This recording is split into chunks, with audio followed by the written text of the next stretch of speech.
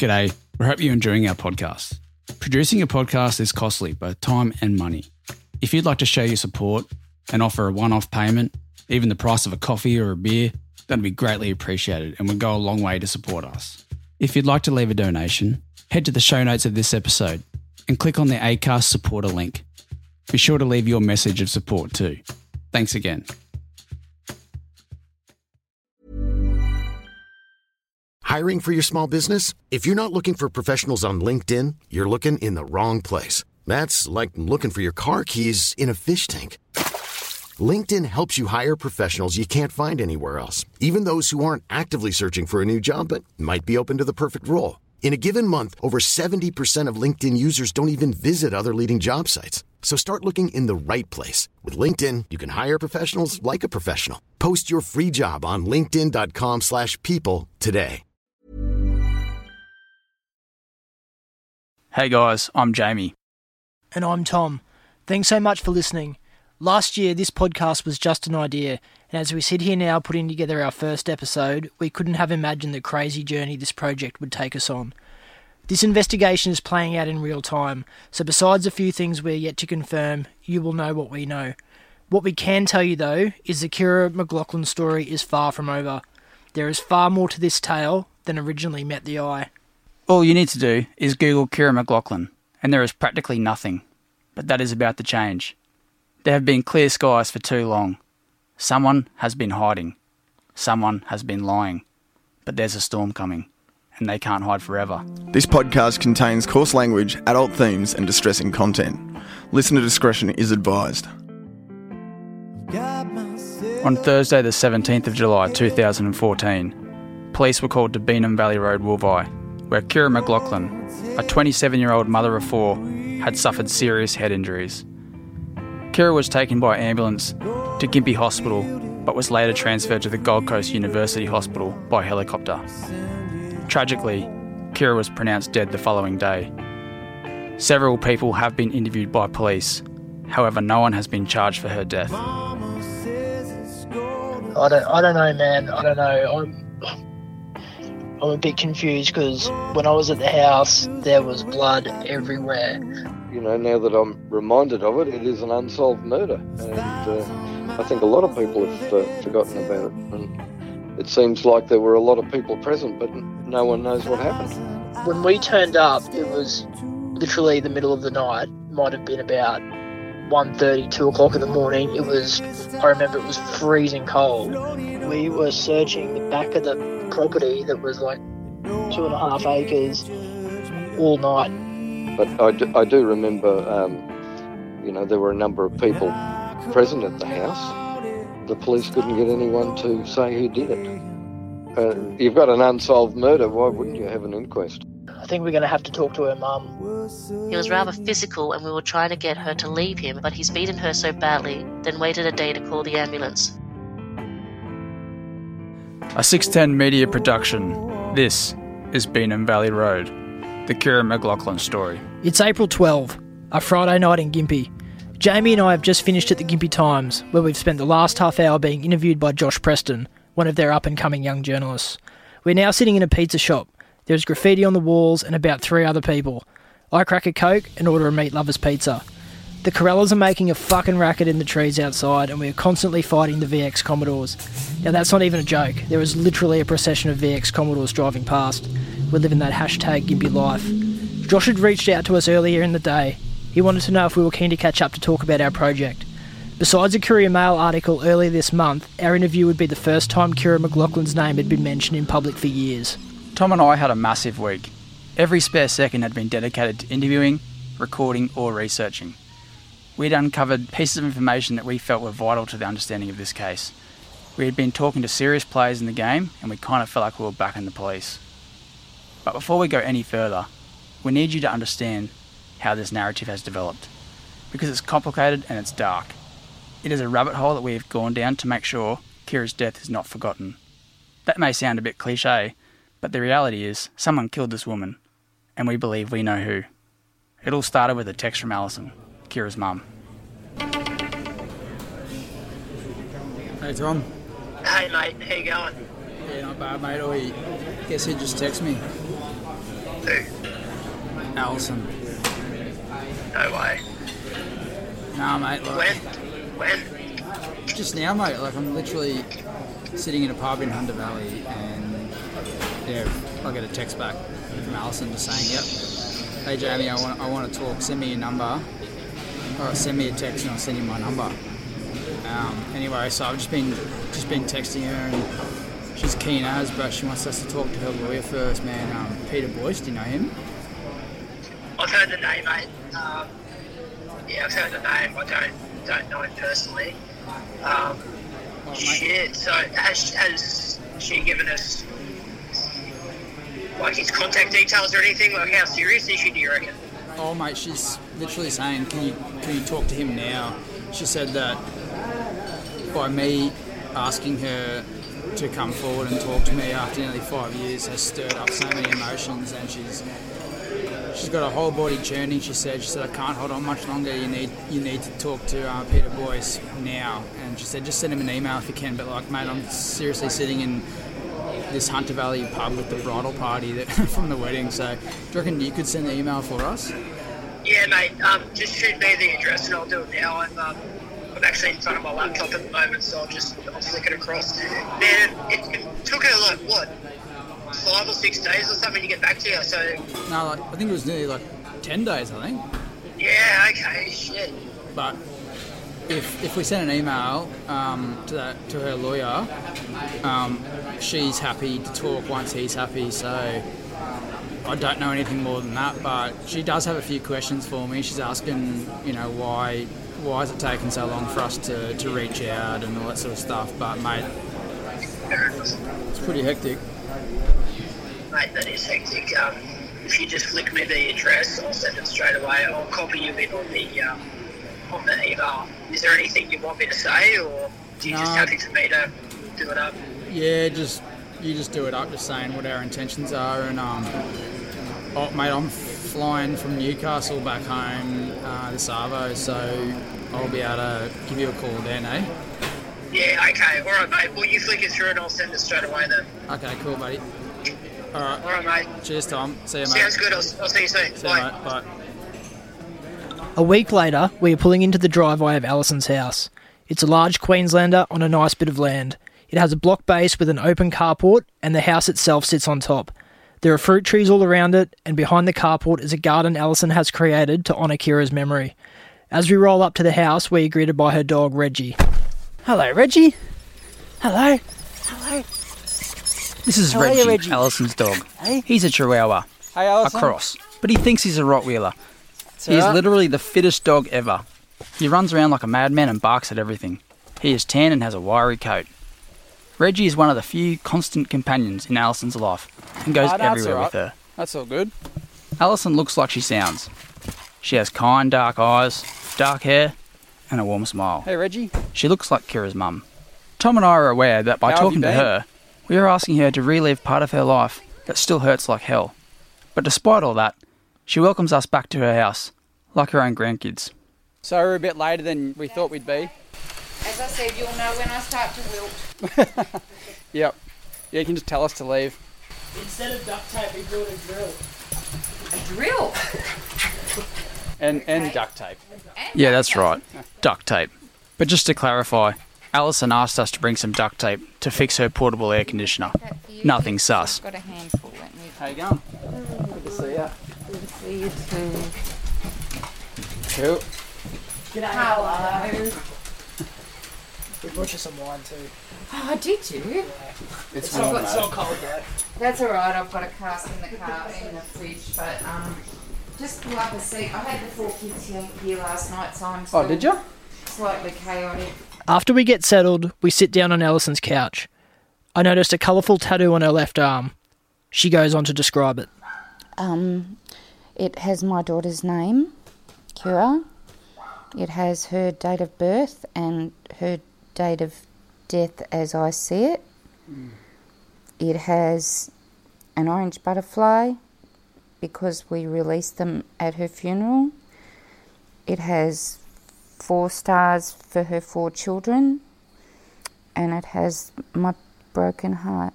Alison says that people and animals were drawn to Kira, Butterflies in particular, though. I can't even think of words to describe her. She was out there.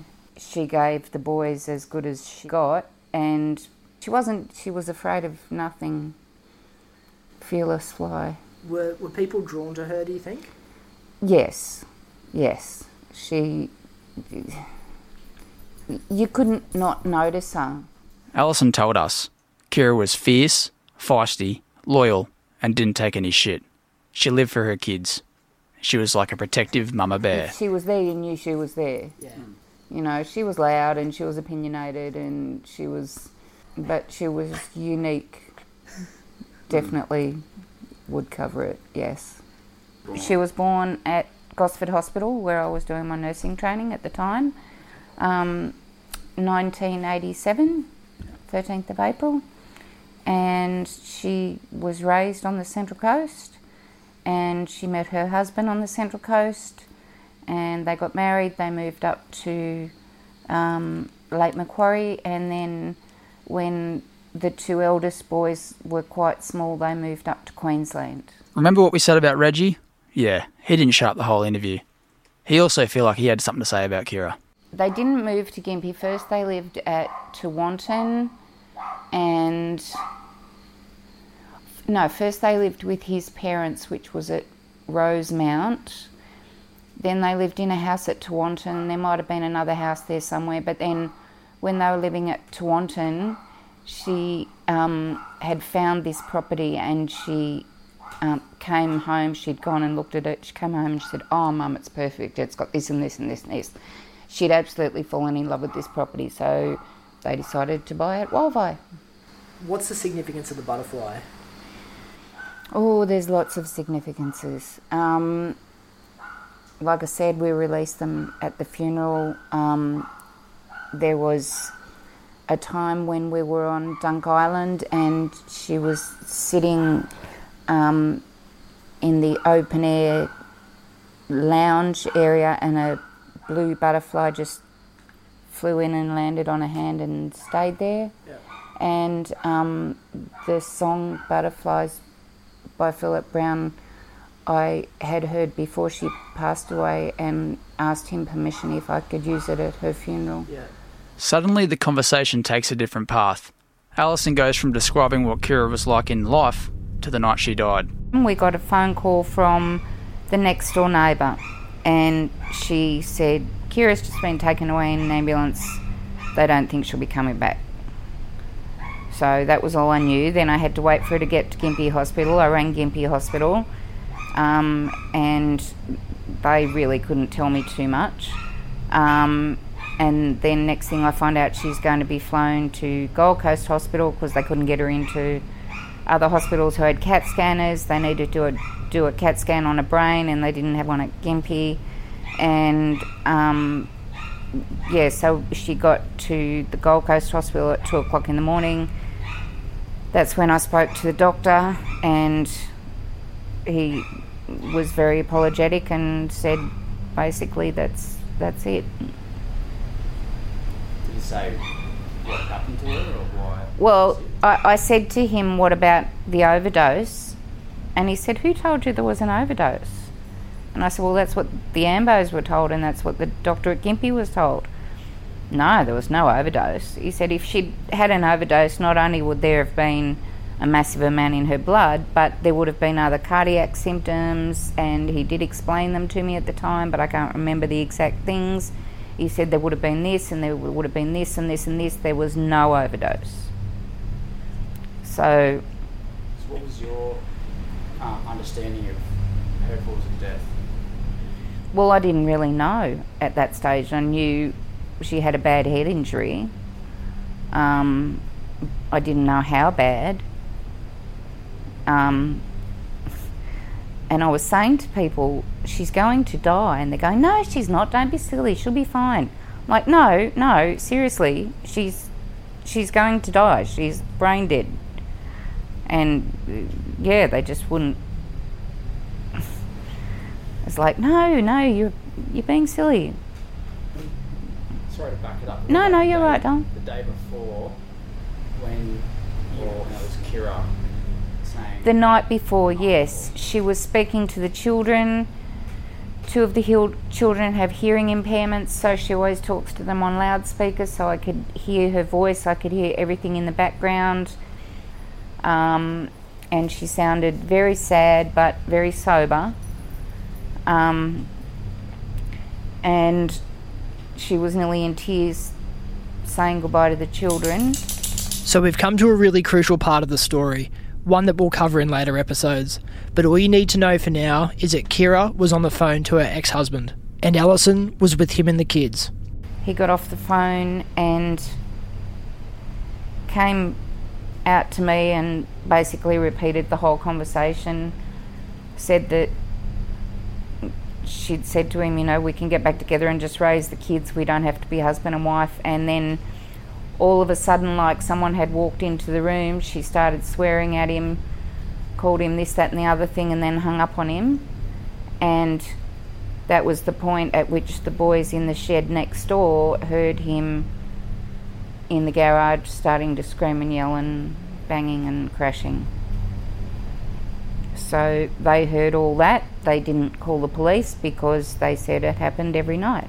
Alison was talking about Kira's neighbours. You want the whole thing from the beginning at the hospital? Yeah. Just as best as you can describe it. I know it's upsetting, but No, that's okay. then after that you can have a Refill. refill and go to the toilet or whatever. And then Have a smoke. Yeah, I'll need it. Okay, so the next door neighbour who'd rung us, I was in no fit state to drive, so I couldn't get to the hospital. And then she was sent to the Gold Coast. He said she was going down there. You were just too upset. Oh, yeah. So she was going to give me a lift down there. So I got down there. Kira had actually already been declared legally dead, and they were only keeping her alive for her organs at that stage.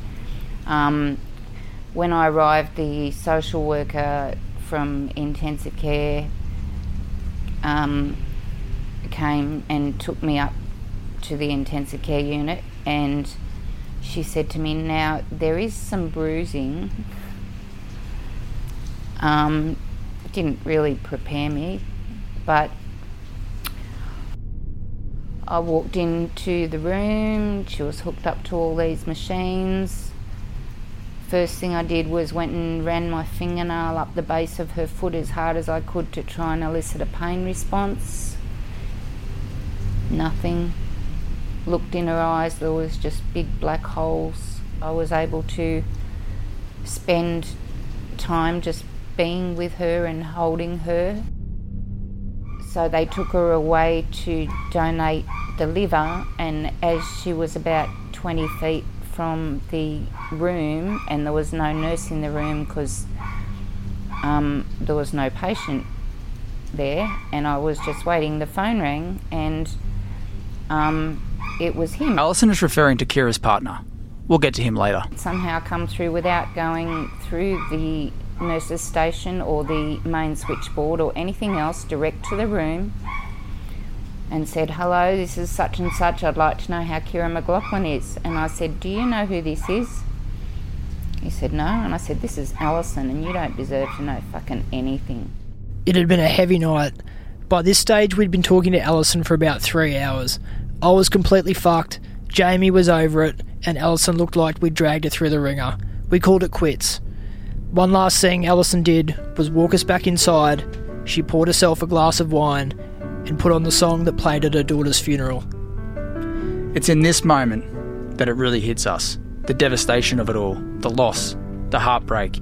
It's a heavy, sad moment. The world has moved on, but Alison is still stuck here. She's still stuck in July 2014. She'll never move on.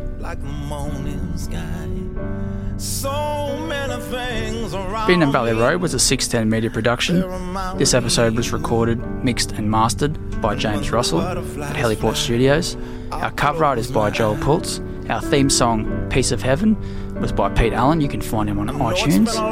We'll be back next episode. Thanks for listening. If you haven't already, please subscribe, rate and review. Also, check out our socials, at Bean and Valley Road for Facebook and at Bean and Valley Road for Instagram. Thanks for listening, guys. Since I've kissed your lips, you give me butterflies. Yeah.